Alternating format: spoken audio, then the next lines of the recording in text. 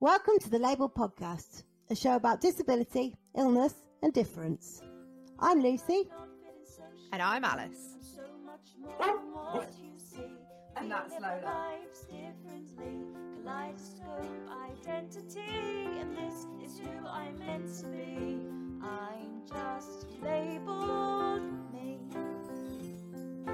I'm just labeled me.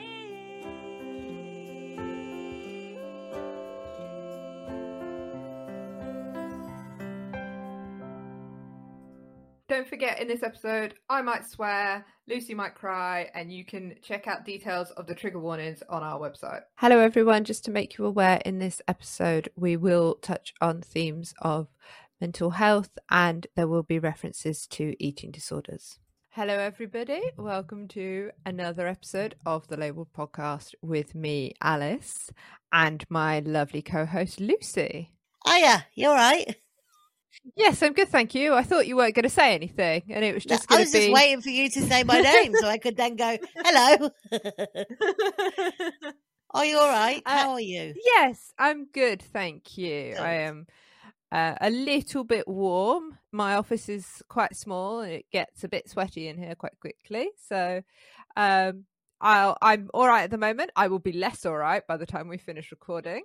What about you and your beautifully air-conditioned space? I've not put the aircon on. What we need to do is I need to talk to you over the internet like we normally do with my aircon on, so you can tell whether you can hear my aircon, because I don't put it on in case you can hear in the background. So you'll need to do it and set it to like 4 degrees, so it's like freezing in there, and then turn it off so it can get gradually warmer.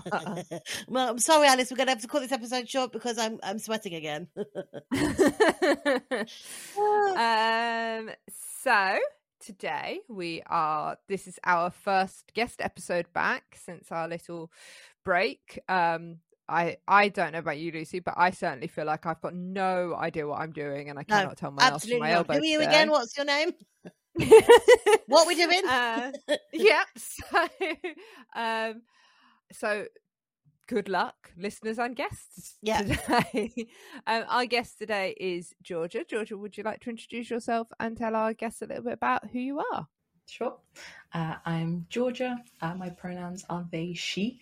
And I am a bit of a mixed bag of things. I have sort of recently started a startup, so I'm sort of a startup leader that does sort of disability wellbeing things, but I'm also a performer and artist, and I sort of create art and music and pole dance around lots of intersectional things like disability, but also my experience as a Black person, my experience as a queer person.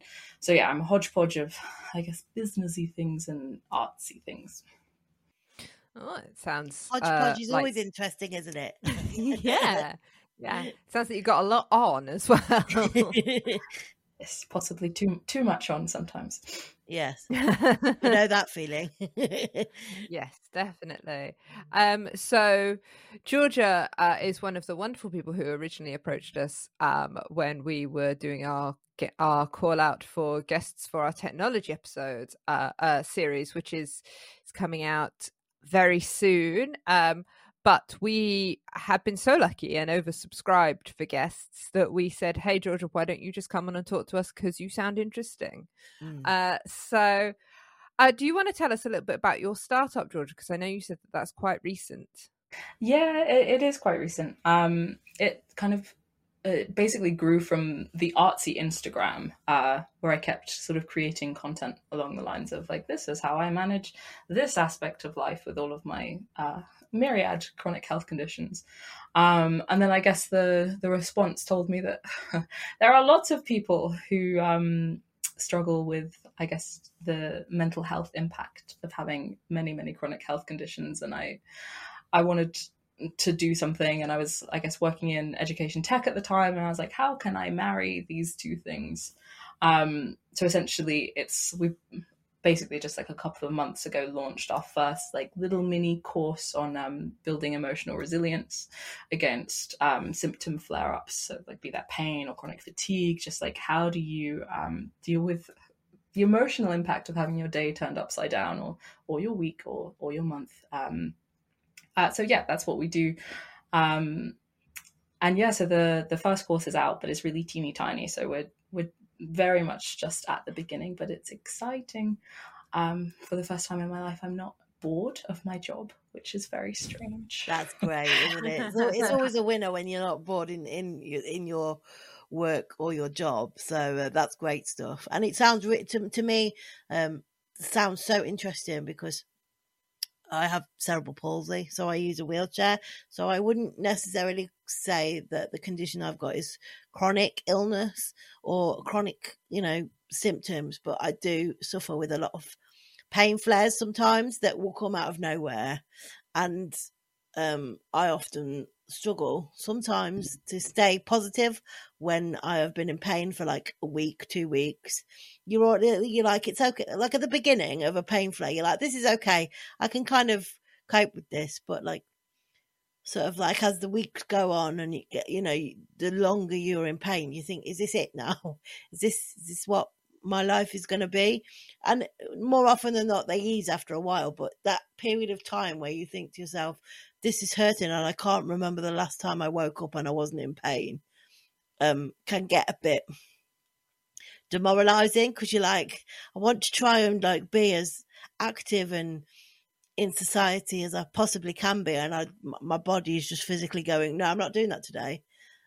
So yeah, I get, when you were saying about how to cope with the emotional resilience, I kind of completely understand that. And I think having that tool, especially if you're like newly diagnosed, with chronic illnesses and disability in general, is something that is really going to help people to understand coping mechanisms of how to sort of deal with it. Yeah, and you're right. It's really hard, especially when it's dragging out and it's like you stop remembering that every other time that's happened there has been an end because it just doesn't feel like it. It can be really like a minefield. I know some people in particular, they like as soon as they start getting a bit of pain for a flare, they start feeling like really intense dread. And even if the pain is not so bad and it could be managed, it's like the dread and the sort of fear of what's going to happen that makes everything 10 times worse. I often get the feeling of like, oh, is this pain like a pain that's just come for a holiday, or is it staying permanently? That's the fear I get of, or is this what it is now?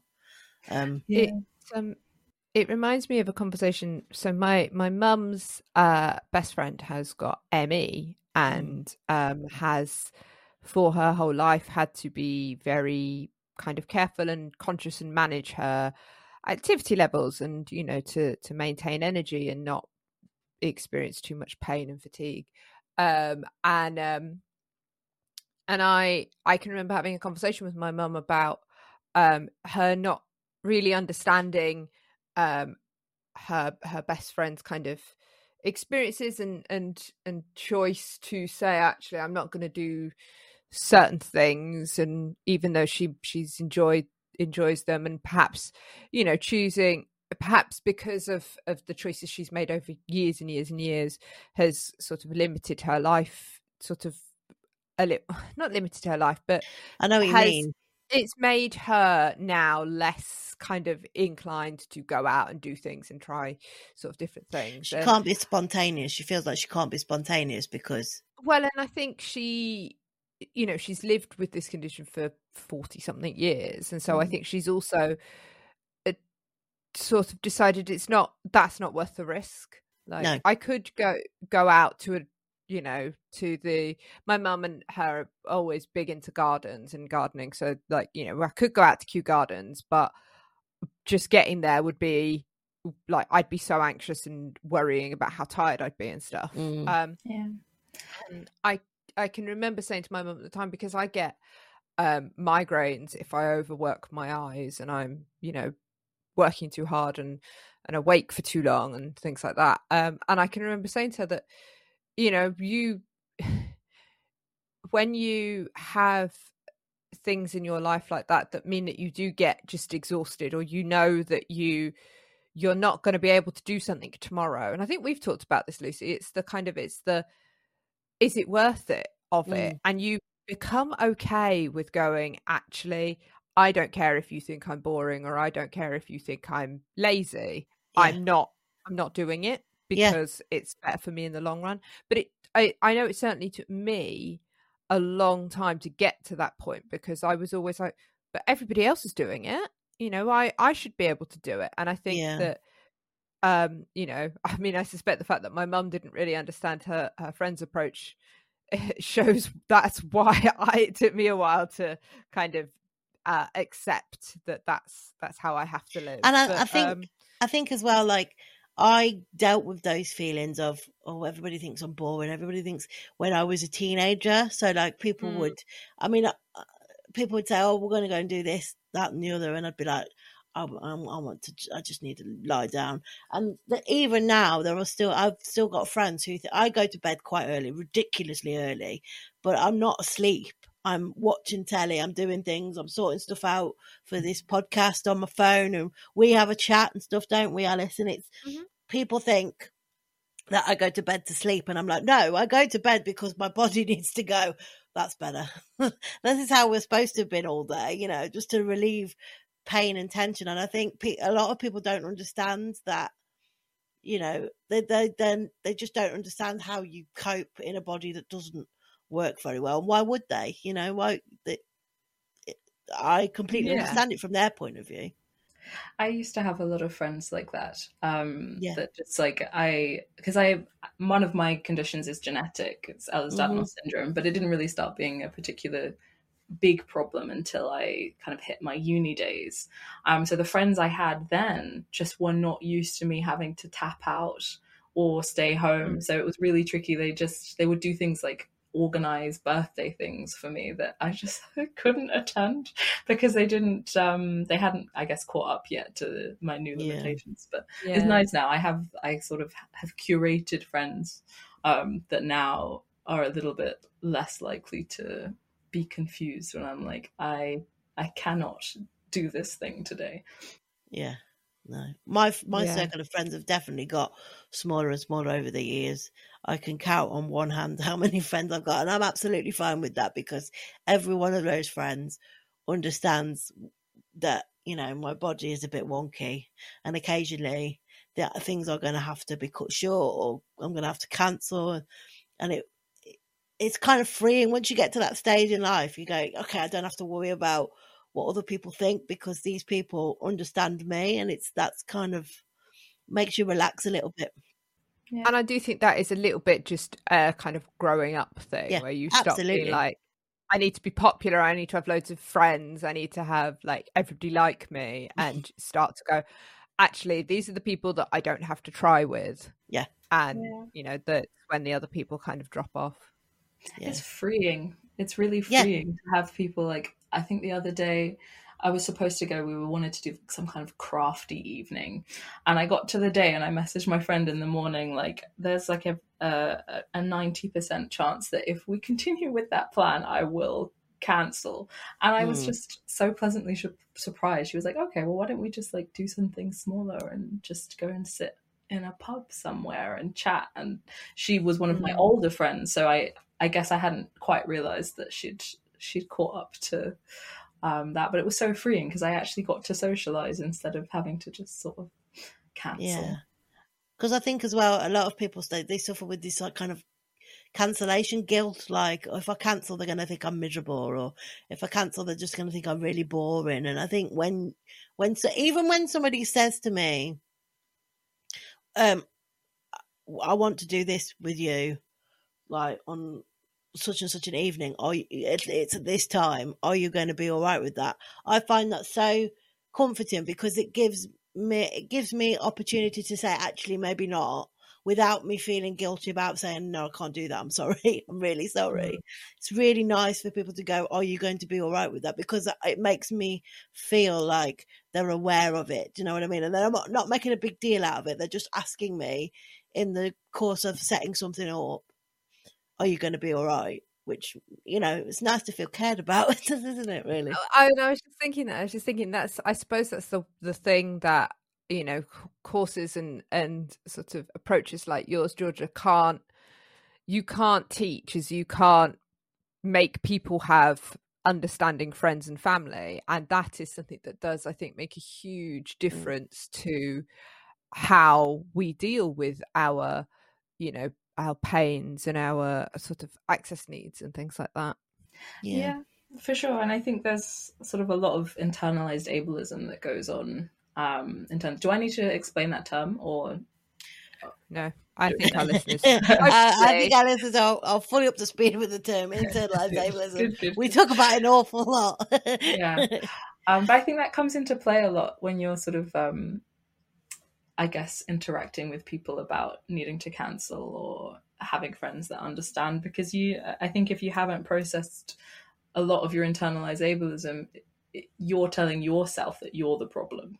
It's not just like, hey, this is a circumstance, and you know, everybody has them, chronically ill, disabled or not. They have things that mean that sometimes they can't do things. But I guess internalized ableism tells you, hey, it's my fault, it's my body's fault, I'm not doing enough, or that kind of narrative that goes on. I would really love to create a course around internalized ableism. I feel like it would be so valuable. Absolutely. I mean, I am still unpicking internalized ableism every single day of my life. I'm unpicking it. And it was only when we had a guest on to talk about ableism specifically and what it was, Jem. And it was only when she started to talk about internalized ableism that I understood what it was. Like, I'd heard the term, but I didn't really understand what it was. And once she sort of explained it to me, I was like, oh, that's what that nagging voice in my head is every time I can't do something. And since then, it's been a journey of, this isn't you, Lucy. This isn't you. This is just, things that your head makes you believe. And it's not easy. So I think having a course on internalized ableism is something that people. Yeah, and I think just the more we can talk about internalized ableism, there's a lot of Twitter stuff out there about horrible ableist experiences, where people were saying this is unacceptable and things need to change. But I do think that a lot of us accept poor treatment and inaccessibility and discrimination because we have such internalized ableism. And I think the two feed into each other. I think if there are people out there saying, well, we don't think you can do that, so we're not going to make accommodations, you go, oh, well, I probably can't do that because I'm too disabled. And it just, I mean, if it's anything like my head, you just spiral into, well, then I hate myself and I'm worthless, and what's the point in anything? You have to be so careful when talking about ableism and stuff like that, because if you give it an inch, it will take a mile in your head. And then, like you say, you start spiraling, and then like half an hour later, you're like, what is the point in anything? I'm useless. And then you just don't want to go out the house. If we keep talking about it, we keep talking about internalized ableism, because I think so many disabled people also experience mental health problems because of that horrible, spiteful, blood-sucking vampire of a voice in your head that comes out of that internalized ableism. Yeah. I mean, I think for me, internalized ableism was a big chunk of why it took me so long to get a diagnosis for my genetic condition, because obviously it had been there my entire life. I just had been doing things like, oh, I'm in pain, but everyone's in pain, so I'm just lazy. That's why my pain is not, manageable. I'm just too lazy to push through, or I don't have the right motivation. And I think it was only when I started to really address my mental health, and I didn't realize that what I was doing was addressing internalized ableism. That was actually where I started doing mindfulness, and why the first course is a mindfulness based one, because I started with mindfulness meditation at a really, really dark period for me in terms of thinking I was just shit, because I was almost entirely bedbound at the time, but I didn't know why. So I thought it was just depression, or just maybe I just suck. And it was only when I just started to unpick that narrative in my head that I started being like, no, wait, but this isn't right.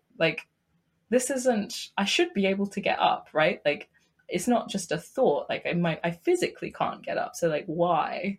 So like, even before you have a diagnosis, I feel like internalized ableism really slaps you in the face, especially when doctors ignore you, because then it just reinforces that it's your fault and it's because you're useless. And so, some of my worst experiences of ableism have been in a healthcare setting where you think, actually, this is going to be fine, everybody's going to understand because, you know, we're in our hospital. Some of the worst cases of where, and I've come out and I've felt absolutely awful. And it's only when I've talked to other people about it that I'm like, actually, yeah, that is pretty awful what has happened to you.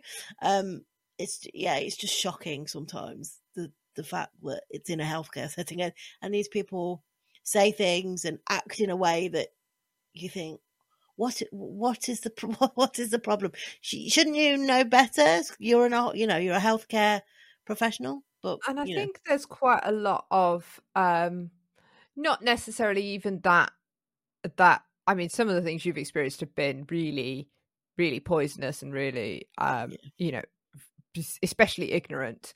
But there, you know, what Georgia was saying just then, it made me think about the fact that when I was 17, I went to my GP and I said, I'm not sleeping. And he sort of talked to me about it. And I basically explained to him that ever since I was about 10 years old, I'd had insomnia. And I'd gotten to the point where I'd been, from the age of about 14, I'd been taking that Nitol stuff. And I'd built up such a tolerance to it over the years that I had to take 8 or 9 at night to fall asleep. 8 or 9 Nitol?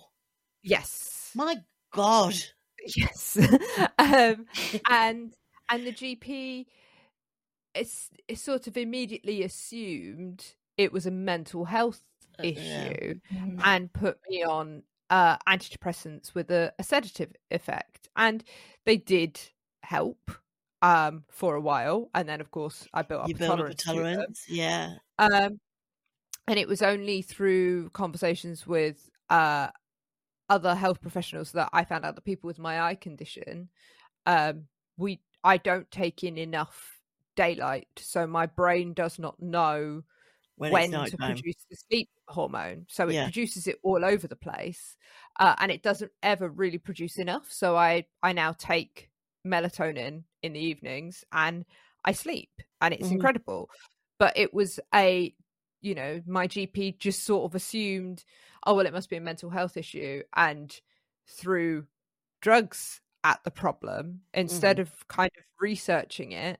And I look back on that and I think, I had just told you that throughout my entire teenage life and preteen years, from the age of 10, I have had insomnia, that I went all the way through my entire education on about 3 hours sleep a night. And I mean, that alone, Alice, is incredible. Alan, and your solution you are superhuman. is to go here, have some antidepressant medication and not sort of explore it for, if somebody came to me and said at 10 I had insomnia and I thought that's because your mental health was so bad at 10 that you weren't sleeping, I'd want to be doing some more investigation. And he meant well. He thought he was solving the issue. But sort of on reflection, I just think, actually, if you'd unpicked it a bit more, you would have understood that this is more, this is, I had pretty bad mental health by that point, but that's because I'd had like 7 or 8 years. Slept for 5 years. That's why. It's funny, I wonder how much the intersection of being sort of femme presenting and that kind of thing like plays into it, because I had very similar experiences. In my teens, I was dizzy the whole time. As part of one of my health conditions, I'm very dizzy all the time, and nowadays I actually sort of flop. I don't lose consciousness, but my body just like gives up on standing up. And I went to the doctor in my teens to say, hey, I'm dizzy like all the time. And they were like, oh, have you tried eating more? And at the time I probably had an eating disorder, but I didn't realize it. So I was not willing to do that. But even if the doctor thought I wasn't eating enough, you'd think they would explore why. Yes. Yeah, like what's going on here? Why is she not getting the nutrients from what she is eating to make her so dizzy, kind of thing? Yeah. Yeah, and then later on, when I was actually like flopping, like you sort of call it like pre-syncope, like not quite passing out, but almost there. Yeah. I would end up in A&E, and every time they were like, "Oh, you've probably had a panic attack." And I would be like, hey, look, I've had panic attacks. I know what they feel like. This wasn't one of them. But like not once did anybody actually listen to me. They'd just say, oh yeah, but sometimes it is a panic attack and you just don't notice. And it's how can you not notice a panic attack? I do think that if you're in a panic attack, sometimes those physiological symptoms can be so, and emotional symptoms can be so overwhelming that you don't know what's going on. But that's not your job. It's the health professional's job to be able to tell you what's going on. Yeah. I'm sure I've told the story on this show before about when my mum went into hospital in the middle of the night with heart palpitations, and the consultant came to see her in the morning after the palpitations had stopped and said, "You've got indigestion." She was like, I'm a 65-year-old woman. I know what fucking indigestion is. This was not indigestion. Can I have some runnies, please? Yeah. Yeah, rocking up A&E in an ambulance. She's like, oh, God, anybody got any Gaviscon? I mean, I shouldn't laugh, but the way you just phrased it is funny. I'm not laughing at your mum's palpitations. No, I know. It's just the way you told it. It is kind of, it's so ridiculous that it is kind of hilarious. Like, it's just, every time I hear a story like this, and they're so common, it's so laughable. It's just like, how do they do that in their heads? How do they like think a 65-year-old woman has never experienced heartburn? Or exactly.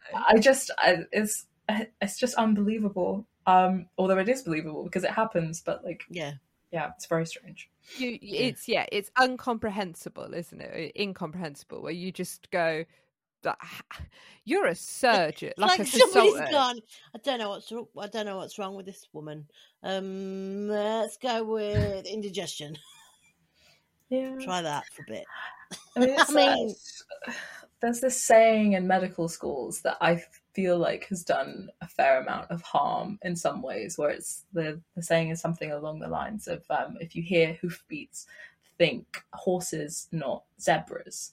Yes. And the idea of it is that, you know, like, don't assume it's going to be this rare condition, assume it's the most common answer. But what that does is, for anyone with like a slightly weird presentation of symptoms, anybody who does have a rarer condition, anybody whose pain they just like maybe don't believe very much, they just like pick the first most common thing without exploring anything else. And I think it's the like dog with a bone element of it that you hear so much about. It's just where you go, they go, oh, it's indigestion. You go, no, I know what indigestion feels like. And they go, no, it's indigestion. And you're like, no, it's I know what indigestion feels like. I felt this, indigestion feels like that, and no, it's indigestion, go home. Yeah, just like, well, we're talking about these stories about, you know, GPs and doctors just assuming, but yeah, that's what that is. I went to the doctor recently because I've been having this horrendous pain in my side, so like just above my stomach, like in my intestines, and I don't know what it is. Like, haven't been able to solve it. And I went to the doctor when it was just a regular checkup, and he's like, right, is there anything else? I was like, yeah, I've got this pain in my, like, here. I pointed to it, showed it where it was, and he was like, yeah, that's probably constipation because you can't stand up. And I was like, but it's not. I know it's not. But yeah, I think that's what it is. He gave me some Movicol. Now, if you've ever used or eaten or taken Movicol, it's like wallpaper paste. And I was like, the thought of it makes me want to vomit. Like, I really don't want to take that stuff. It's horrific. And because I am also not constipated, so I don't need it. It's always good to have some in. I was like, but it's vile. Just thinking about it makes me want to go, especially when there's I could understand if you had swallowing difficulties. Yes. But you can take pills. Exactly. So Exactly. Why are Why they? are you giving me this wallpaper paste? Anyway, just put it in some yogurt. And I was like, well, that's not happening because you're just making it worse. Like, no. I said to my mum, there's no way I'm taking that stuff. It's a really weird. That's a really weird choice. Like, you've got no history of swallowing difficulties. Why are they giving you wallpaper paste? Why are you not? Because you can bet your ass that's more expensive when he could just prescribe you. You know, well, I don't. Sorry, I know you haven't finished your story, but I'm already like, what? Yeah. So then I went back to see another doctor last week about something completely different, and she said, "Is there anything else before we finish? Is there anything else?" Like, and this pain had it comes and goes, and I was currently suffering with this pain. I was like, I've got this pain in my side, and I don't know what it is. I said I spoke to the other doctor, and he told me I was constipated. I'm not constipated. I know I'm not constipated, and he gave me some. He gave me some medical. I think you'd have noticed if you were constipated. Exactly. It's not like an ephemeral symptom. Like, you know when you're constipated. Yeah, exactly. Like it's like, I don't know what this is. And I went, you prescribed me some Movicol, and the doctor turned to me and she went, why? I was like, I don't know. And I said, and I hate it, like, it makes me, she goes, it's horrible stuff. I was like, I know. She said, I said, and the other doctor told me to put it in some yogurt. And she went, what? She goes, I think he's got shares in the company because it's like his go-to. Here's some Movicol. She gave me some Buscopan. She said, I don't think you've got IBS, but I think it's because you're scrunched up all the time, like sat down, that your intestine is going into a spasm and doesn't like it. She said the Buscopan will help. I took one Buscopan, pain went within 15 minutes. Unbelievable. I could sing about Buscopan. Like, I get constipative IBS, and it is, you can take one, and within 30 minutes it's incredible. Well again. I just said to my mum, I was like, the pain I've been in this pain on and off for about 4 weeks, and it's horrific. And she said, take one of these. So I took one, and I said, the pain's gone. You know, but when you come out of a pain episode and you're like, has it really gone, or has my brain just gone, I've just forgotten about that because I can't cope anymore. But yeah, I only discovered Buscopan, but I've had IBS-C for probably 15 years. And do you remember, was it last year? We had a meeting with somebody from the press, and I had to drop out literally minutes beforehand because I just couldn't. I was in absolute agony, and I was a mixture of either on the bed in the fetal position, or literally, like, the only way that I could get comfortable was to be like in my bath, like on my front, lying with flat. my knees up under me. Yeah, that's exactly what I've had. It was horrible. And then and it used to put me out for like 12 hours because I would just be in agony, and I didn't want to eat anything. I didn't want to move. I couldn't do anything. Like, I've got 4 hot water bottles because over the years I had to strategically place them in places. And I've now discovered Buscopan, and I'm just like, this is a fucking miracle drug. If Buscopan would like to sponsor the podcast, we'd be they can pay us in Buscopan. I would be fine with that. Yeah, absolutely fine. Both me and you will be absolutely pain-free. But he was insistent on giving me wallpaper paste Movicol. And I was like, no, it's not happening. That is not. We're fine. It's all right. Thank you. I think it's amazing that the second doctor actually listened to you, although it shouldn't be amazing. It should just be standard. But that's what's so exhausting sometimes about having, like, being disabled or having health conditions, like the constant need to, like, advocate for yourself over and over and over again. When doctors just seem hell-bent on just disbelieving you at every step of the way as a default. It's just so tiring. I think sometimes. It's interesting from the story that Lucy just told that the second doctor, from the sounds of what you said, was a woman. Yes, she was. The first doctor. Yes. And don't get me wrong, the first doctor that I saw is usually, he listens to me, and it's we find a solution and it works. but he was just insistent on giving me. I think it is what Georgia was saying, though, isn't it? It is that he's heard horses, so he's just gone, well, it's that. If it looks like a duck and it quacks like a duck, then it's a duck. Yeah. But, you know, it's not on this, it's a pigeon. Yeah, it's but yeah, and it's like, if you're not careful, you can convince. I never ever Google symptoms in the middle of the night, because it's the worst thing you can do. If you're like, I've got this pain in my foot, what is this? And they're like, oh, your foot's going to drop off within 48 hours. Just no. Very, very specific foot cancer. Yes. And cancer of the toenail or something. It's, and you just think to yourself, don't do it. And my mom will often Google things, and she'll come and she'll say, I think you're allergic to gluten or something. And I'm like, Mom, I'm not allergic to gluten. It's fine. It's just a random pain. It's all right. It's really. Sorry, go on. Go on. I was just gonna say, especially with symptoms like mine that come with like the sort of almost fainting, because I get like my heart rate goes like way too high, like above 100, and so like if you try and type that into like the NHS website, it's like you must get in an ambulance immediately. Yes, go immediately. Yeah. And it's like, I know what's going to happen if I go, and it's not going to be useful. So yes, Google is, I guess it's your friend if you have a new unexplained, possibly dangerous symptom. But it's like I would never call 111 for a disability related pain, because it would just blow their mind. They'd be like, I don't know.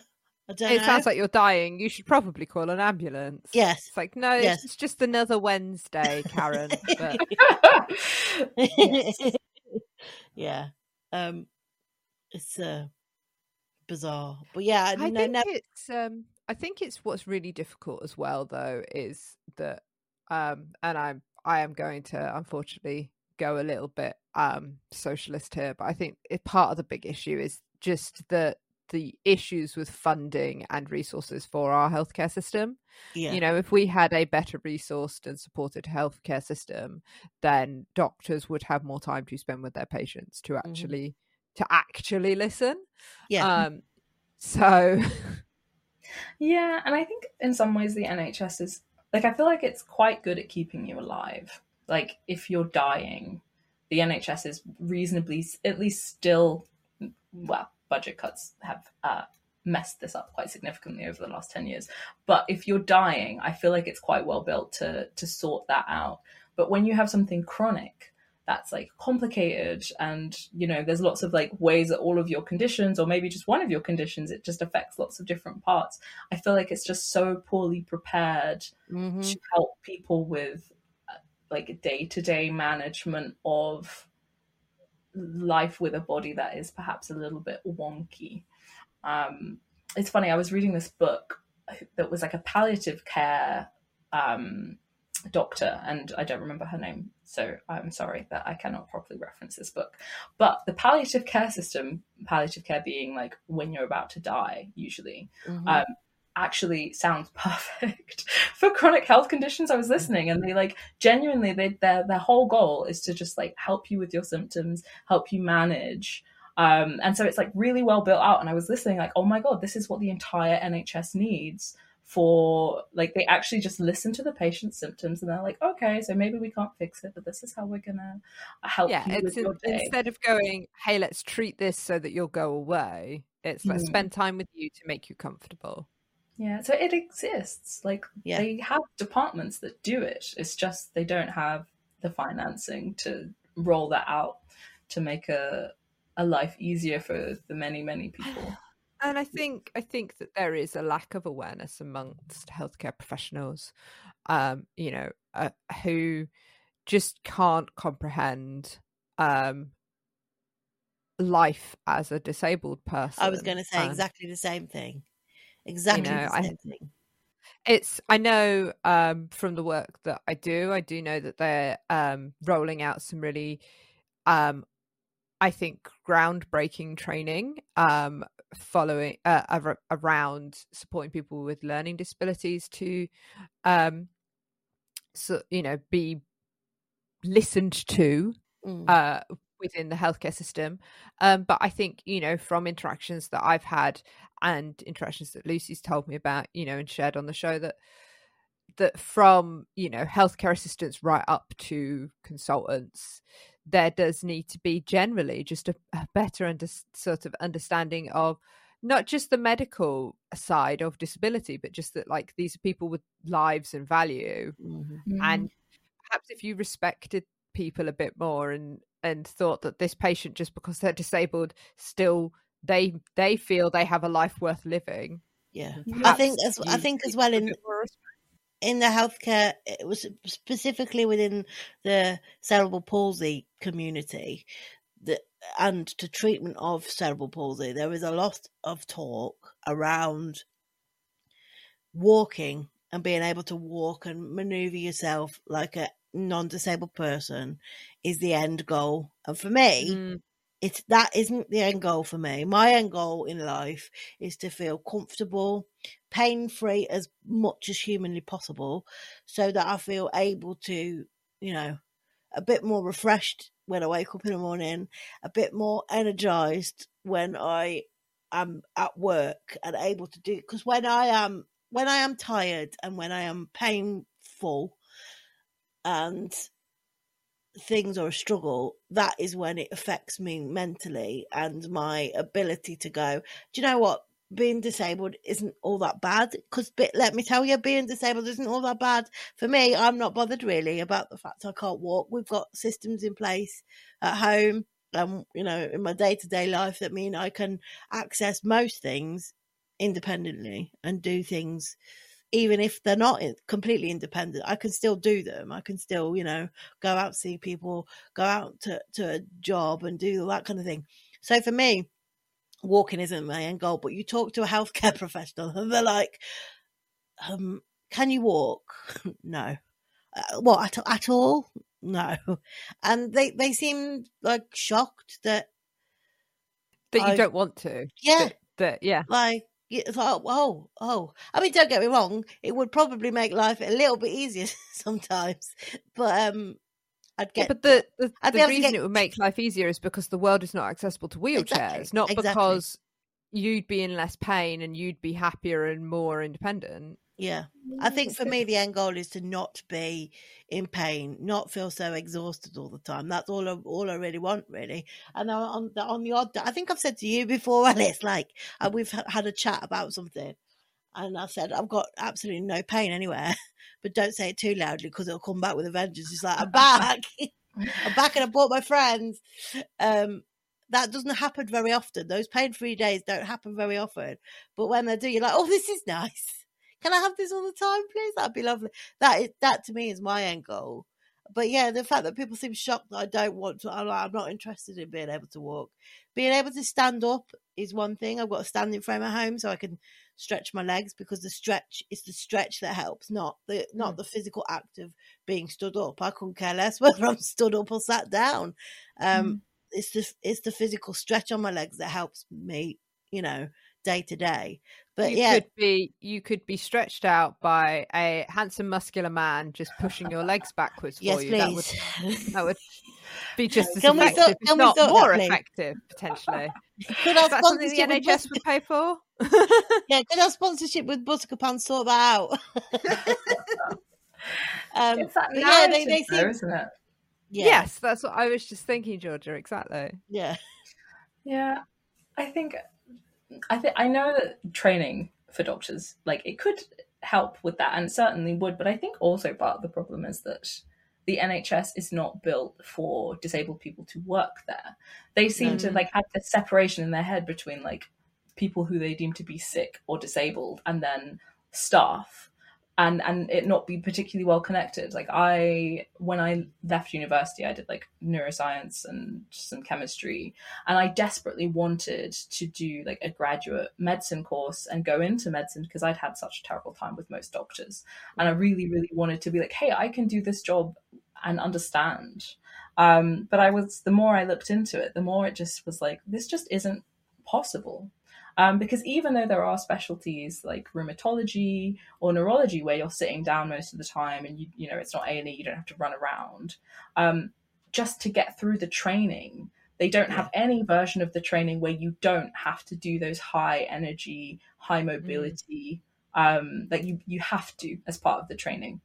So it just cuts out so many people who could give so much to the NHS with lived experience, but they just can't get there, which is just so silly, because I feel like they just constantly discount the knowledge of disabled people and people with chronic conditions as something that could contribute rather than something that, you know, a service user that they're going to provide for. It's just so silly. No, I was going to say, I think that's why I'm so excited about this startup that I'm sort of trying to make happen, because like I think like its entire premise is that everything should be built by people with lived experience of the actual thing that they're trying to solve. And I guess it's like my way of I can't go into medicine, so like what can I do to do like help people, like as we were talking about, like living a life that you actually want to live, that you enjoy, and it doesn't have to look like the whole medical model of, you know, you're standing. And for me, like I'm not even going for no pain, like it's never gonna happen. Like there's no way for my body to not be in pain, but like, you know, like how do I make a life for myself that I enjoy while in pain? And that's my question. But a doctor will only ever be like, oh, do you want to try this new pain medication or this one? And I'm like, I've been that road. They all suck for me. The side effects are worse than they only get rid of like a teeny amount of pain, and the side effects are so bad. Like I was on a lot of tricyclic antidepressants that they use for nerve pain when I first had my MS diagnosis, and I was just foggy. I'm always foggy, but I was like 10 times as foggy all the time. I was like barely awake, and it's like, well, that's not a life, at least for me. I know that some people manage on tricyclic antidepressants and it works for them, but for me it just was like not worth like the teeny tiny bit of pain that it managed to just slice off. When I was put on pain, when they were trying to find the right pain medication for me to sort of like help with my spasms and things, they tried different ones, and I said the most important thing for me is that I compass mentis and I can understand what's going on, so I don't take the tablet and then I'm like foggy for a week afterwards because I don't know what's going on. You know, I need to be aware and able to do things, because I am physically not able to do a lot of things, but I am able to sit and go, yeah, I can do that, I can make that document for you, or, you know, do whatever. So I need to be able to go, okay, yeah, I understand, I can physically, not physically, you know what I'm trying to say, Alice? Yeah, you know, I be think, able to be able to function, really. Well, and I think, you know, it's about it's just generally about quality of life and what's important to you, and your medical professional and your healthcare professional understanding when you say to them, actually, the thing that's really important to me here, I've recently been diagnosed with chronic back pain, and the physio keeps saying to me, what pain medication are you on? And I'm like, I'm still taking over-the-counter pain meds because I don't want to go down the road of starting to take other pain meds, because I know with my history that I'll build up a tolerance and I'll have to go on something stronger, and I'll have to go on something stronger. And I already have terrible coordination. I already get dizzy. Like it's not something that I want to have to factor in. The side effects of pain medication is not something I want to factor in when I know that it's a lot of hard work, but the physio is enough to help me, and I am hopeful. And the physio's even said he's hopeful that if I stick at it, that, you know, the issue will resolve itself. So I'm a bit like, I don't want to throw pain medication at something. No, exactly. Well, you know, why you're throwing the baby out with the bathwater, that kind of thing. You know, just, I think as well. But it's, you know, every time I go to see the physio, he's like, and have you talked to your doctor about pain medication yet? So I don't want to. Leave me alone. No, I don't want to. I'm here for you to give me a slightly uncomfortable massage because it involves you rubbing my butt, and then you're going to tell me to do these exercises, and then I'm going to go away and I'm going to come back in 6 weeks. I'm not here for you to tell me what medication I should be taking. I think a lot of my pain problems would be solved by going to a spa once every month, to be honest. And I'm waiting for the day that somebody goes, "Oh, we'll send you to a spa." Because I agree. I think that should be first point of call, really. Before you do anything, send me to a spa, and then we'll see how I feel afterwards. I mean, I certainly think that I like a really quite a firm massage, and I can certainly say that sports massage has given me pain relief for days versus like, you know, worrying about like medication that's going to wear off in 4 hours. Exactly. Yeah, exactly. Like one of my partners gets back spasms, and when it happens, it's very painful and quite debilitating in terms of like being able to move. And essentially nothing the doctor did was as good as signing up to the local, like it's like a spa experience, because it's in like a leisure center with a swimming pool. So it's not like a full kitted out spa. It's a lot cheaper, but they signed up to it monthly. And when their back gets really bad, they go to the sauna and they sit in there for a few hours, and it does way more than any other pain med. I mean, of course, muscle relaxants would help, but they're very addictive. And worry about that route. So like genuinely, if we could get prescribed spa days once a month, like I certainly think a massage would help my joints massively. But then it's like people think it's luxury, so they're like, oh, we can't do that. But it's genuinely, I mean, I know we're talking about it's a bit like that social prescribing, isn't it, really? You know, like it's that kind of looking at it and going, what really helps you? Well, going and having a massage. And you know, people still think that therapy and counselling is, you know, luxury is not the right word, but there is definitely still a huge stigma around it of, you know, you need that. You can't just get through it. You can't just get over it, pull yourself together. You know, you sort of you feel like if we can't get past talking about your problems to a professional, then I am going to go to the GP and say, I've figured out what the problem is. I need to go to a spa regularly, please. Can we have that prescribed? See what he says. Yeah, I'll try it. I'll see what he says. Okay, feedback to us. It can be our bonus content. I'd like to know. Contact me. Tell me about that. I'll let you know. I'll let you know how it goes. But yeah, and the mindful stuff. I know it sounds. Can you tell we've not done this podcast recording? I just hit my mic on the desk. I do apologise. If you hear the clash bag while it's my microphone. What was I saying? Mindfulness won't necessarily help my symptoms necessarily, but I know that meditating helps me relax in a way that it sort of turns my brain off for a while to go, just calm down. You're getting all anxious. I've been through as a family, we've been through a very stressful period just recently for the last sort of 6-7 months. And I had got to the point where the knot of worry in my stomach was getting so bad that I can't sleep, couldn't eat properly, that kind of thing. And I meditated on and off before this, but over the period of time where things were very stressful and quite worrying, I meditated nearly every night, and my meditation app kept saying, well done, you've got a streak of so many days. I was like, yes, I know, tell me about it.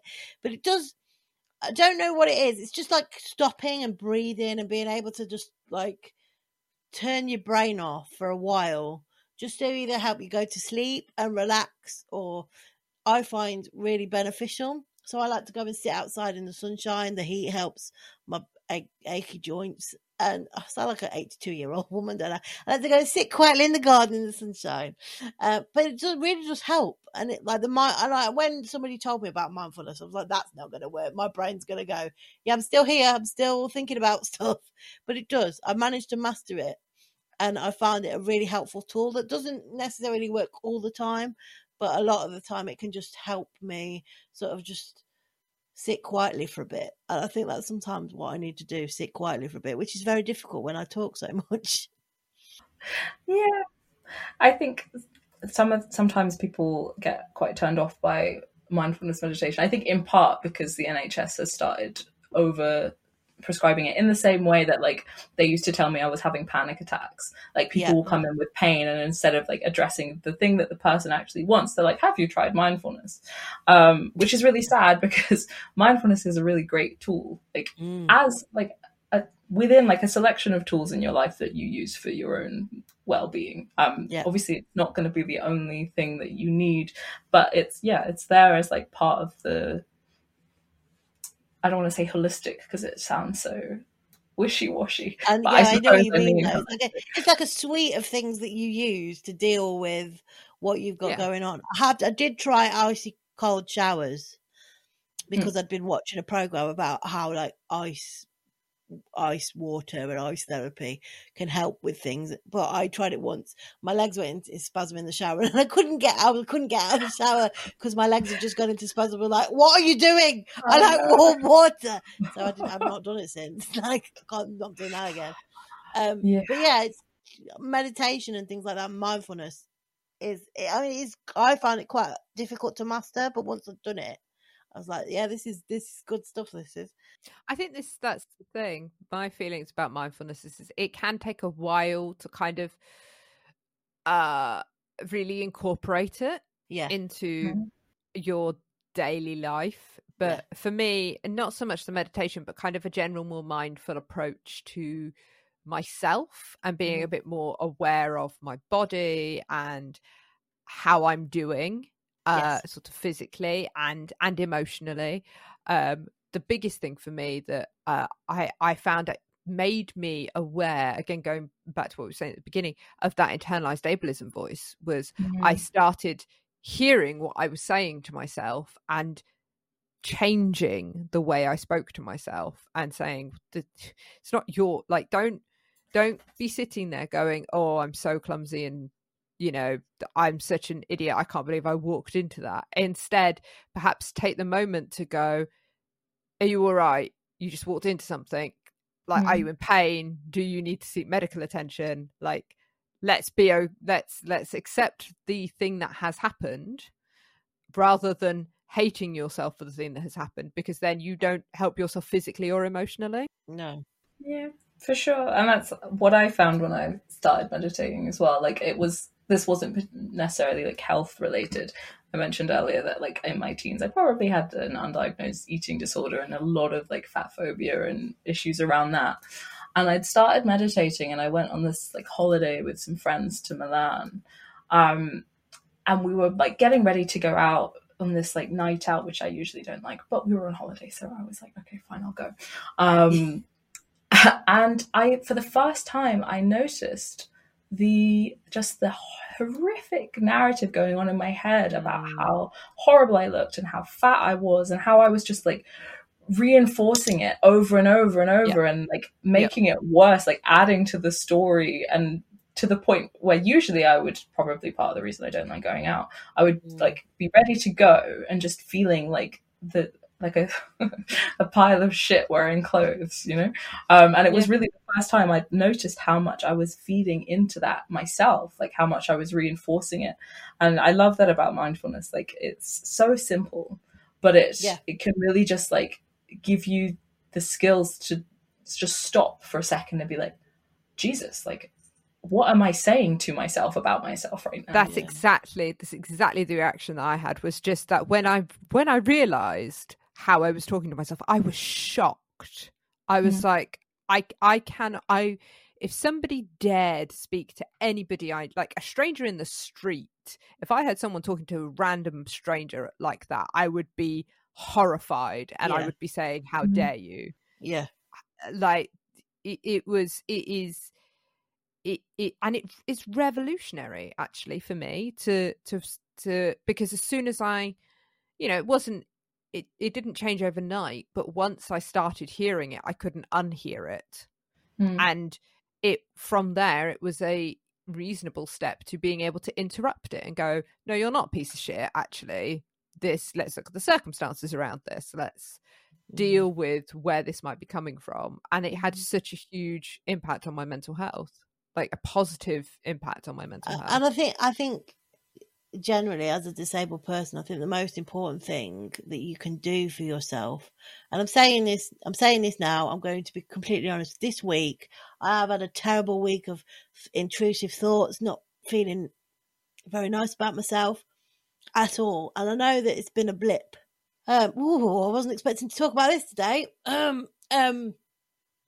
I think one of the most important things you can do to yourself as a disabled person is be kind to yourself, because not many other people in society are kind to disabled people. That, you know, the ableism, they'll say things to you without second thought, they're thinking they're not being offensive, but actually they are being quite offensive. And so sometimes I think the most important thing you can do to for yourself and to yourself as a disabled person is practicing that element of being kind about you, and stopping those, you know, you're not a piece of shit, you're not this, you're not that, you're not the other, is important. I think when you can start being kind to yourself, it changes your tolerance for other people's unkindness towards you. And so that then helps you to, in those situations with ignorant healthcare professionals, or just healthcare professionals who are too busy or too focused on their shares in the laxative company to listen, it helps you to start advocating for yourself, because your tolerance for putting up with other people's comments and ignorance changes. If you can learn to stop saying the horrible things about you to yourself, then you can learn to, you'll stop accepting it from other people. Exactly. You'll learn to start challenging it. If you can challenge it within yourself, that's much harder, I think, than challenging it from other people. Yeah, for sure. Like the way I, like, sometimes when I'm in really horrible pain, and sometimes it's really hard to be kind to my body when it's, you know, like specifically with like nerve pain, it's just so intense, and there's no getting away from it. You can't change position, you can't do anything, because it's the nerves. That's what my back pain is, damage to my sciatic nerve. Yeah, so like sometimes in those moments it's really hard to be kind, and I try to like remember this kind of sentence. It's almost like a mantra that's like, what's better, being pain and being like saying horrible things to myself, or being in pain and hearing kind things to myself? Because definitely hearing kind things it's not gonna make the pain go, but it's certainly gonna make the situation like a little bit less shitty.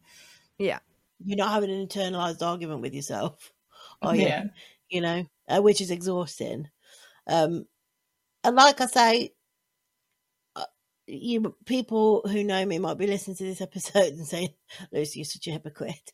But because I've had a terrible week of it, where it's been awful. But you know, next week's a new week, and it start again. You know, not everybody's perfect, and it's not always going to be easy. And I think the hardest thing that I found about trying to practice mindfulness is that actually practicing it consistently when you're in those lowest, darkest, most pain-ridden moments of going, actually, I'm going to be mindful, I'm going to be kind, I'm going to interrupt those thoughts now.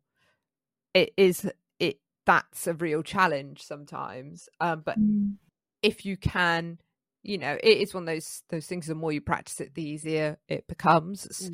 I've been on at Lucy to try and get back into meditation for absolutely ages. And I think, you know, if you can make it habitual, if it becomes something that you just always do, it will help generally. You know, for sure. I just think I need Georgia and Alice in my pocket at all times going, have you meditated today? Have you meditated today? Like, are you all right? Do you need to just calm down? I was going to say that it can be really difficult, you know, if you don't do it, to then like be going, oh God, I can't believe I didn't even manage to meditate today.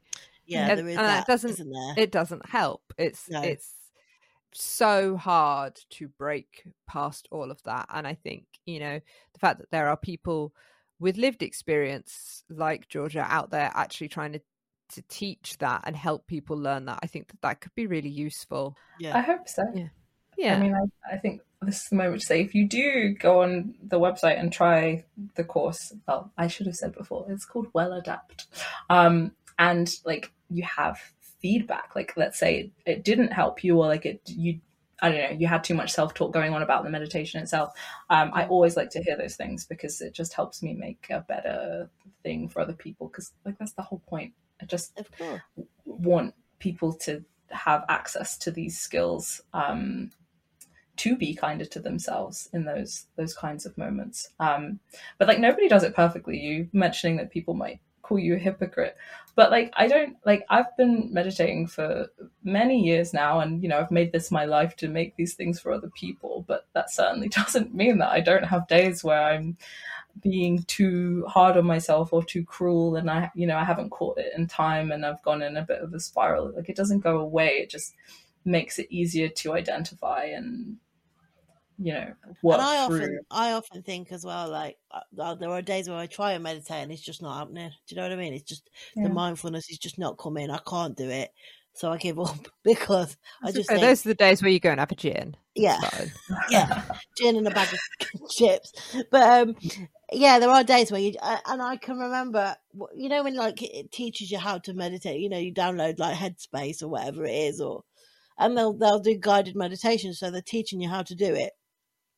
And I can remember the bloke on the Headspace app, because I used to use Headspace, and then I moved to another one. And he said, if it's just not coming, don't stress yourself out about it. The important thing is you tried.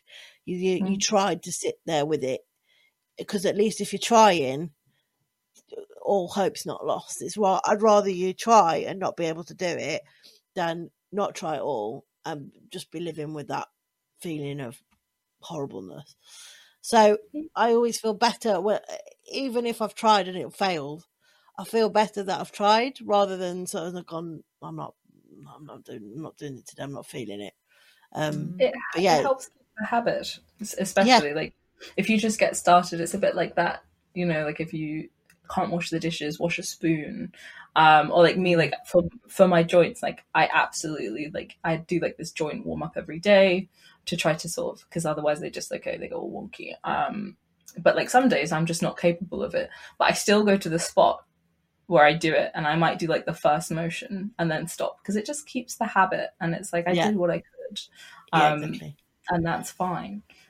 Yeah, I think it's so important to try and build a habit. I think this has been a really interesting kind of conversation, talking about this, trying to sort of how challenging yourself to be more accepting of yourself.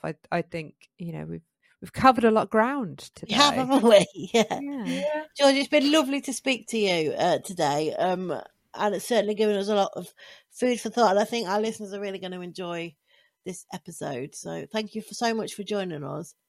Georgia, do you want to tell everybody where they can find you online so that people can follow you and find your courses? Of course. So the actual website is well-adapt.com, or you can find it on Insta at well.adapt. Sorry, my mouth doesn't want to do words apparently. Or if you want to follow my more like artsy side, it's at It Is My Body, which tells you a lot about it. It's like a very sex positive space. So just if that kind of thing freaks you out, avoid it. but Well Adapt is fully PC, if that's more your jam. I love it. I love how diverse everything is that you're doing. We might have to get you back on to talk about the other side of all of the stuff you're doing sometime, Georgia. I would love to. Yeah, that'd be great. Thank you everybody for listening. I'm sorry if we were a bit rusty. As I say, we've had sorry some for time banging off. my microphone across the table. And I guess we'll be back. We'll see you soon. Bye-bye. Bye-bye. Shh, don't wake Dora. Thanks for listening to the Labelled Podcast. If you like the show, you can rate, review and subscribe, and you can follow us on social media at Labelled Pod. This episode was edited by Adam Hall. Our music was by Maisie Crunden, and we'd like to thank the rest of the team involved.